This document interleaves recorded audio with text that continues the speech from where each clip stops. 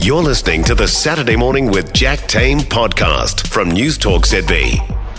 Paul Stenhouse, our techspert, is here with details on how WhatsApp is changing. For most of us, I think we just use WhatsApp on our phones, Paul? But actually, you can use WhatsApp in lots of different ways now.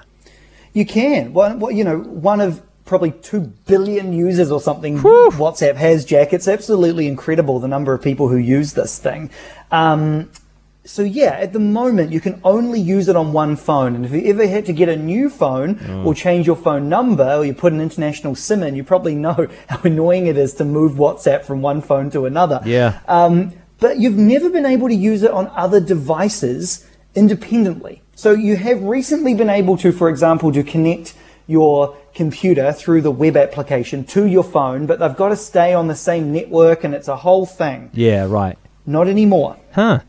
They have managed to crack something. Now, this seems seemingly simple. It seems so easy. Why could they not do this earlier? Yeah. I know. So now you can use your WhatsApp on your computer totally independently. Your phone can be off and you're good to go.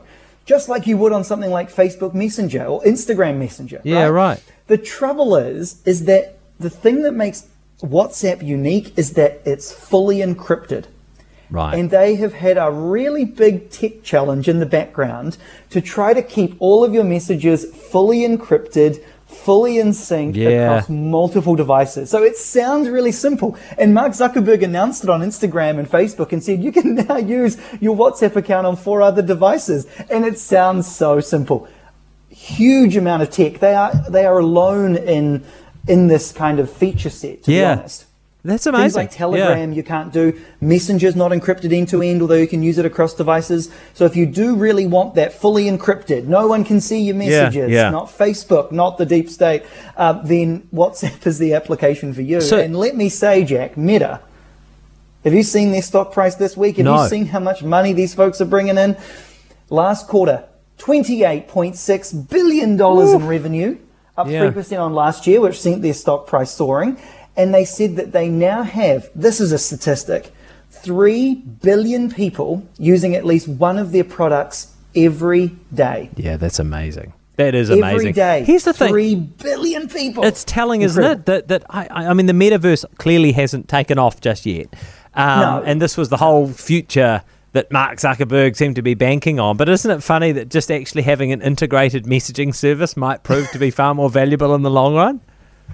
It's certainly pleasing people. It has been a much requested feature on WhatsApp for a very long time. And they're going to use this tech, right? This is the beauty of Meta owning all of this. They'll be able to now roll out encrypted messaging to things like Messenger and Instagram, which will, obviously make even more people happy. Which will be super valuable. Yeah, I started using it this week. Once I realized that you could have WhatsApp on multiple things, I got it on my computers now, so I've got it on my phone. I can be sitting there replying to my work group chat, but also replying to my family chat, looking at my brother's travel pictures, all that kind of thing, without having to pick up my phone, which is so useful. Hey, very quickly, are we beginning to see the end of Twitter, do you think? We are starting to see some momentum towards an application called Blue Sky, which is funny, Jack, because it looks exactly like Twitter. And the reason for that is because it actually was started by Twitter before Twitter was bought by Elon Musk. And it may now be the successor to Twitter. So Jack Dorsey's having the last laugh, isn't he? Yeah. This came out of a project that they were trying to do I'm going to get geeky here, to decentralize social media. So at the moment, everything goes into the one Twitter server, and then everybody connects into that, right? This app, Blue Sky, was hoping to create some new protocols and trying to decentralize social media. It's a concept that most people don't really care about, and it's not the thing that's kind of luring people to Blue Sky. It's the fact that it looks like Twitter and functions like Twitter that they like. And I think a few people like it right now, Jack, because you'll recall people's blue check marks got taken away. Some of them then got returned to them if you had over 1 million followers.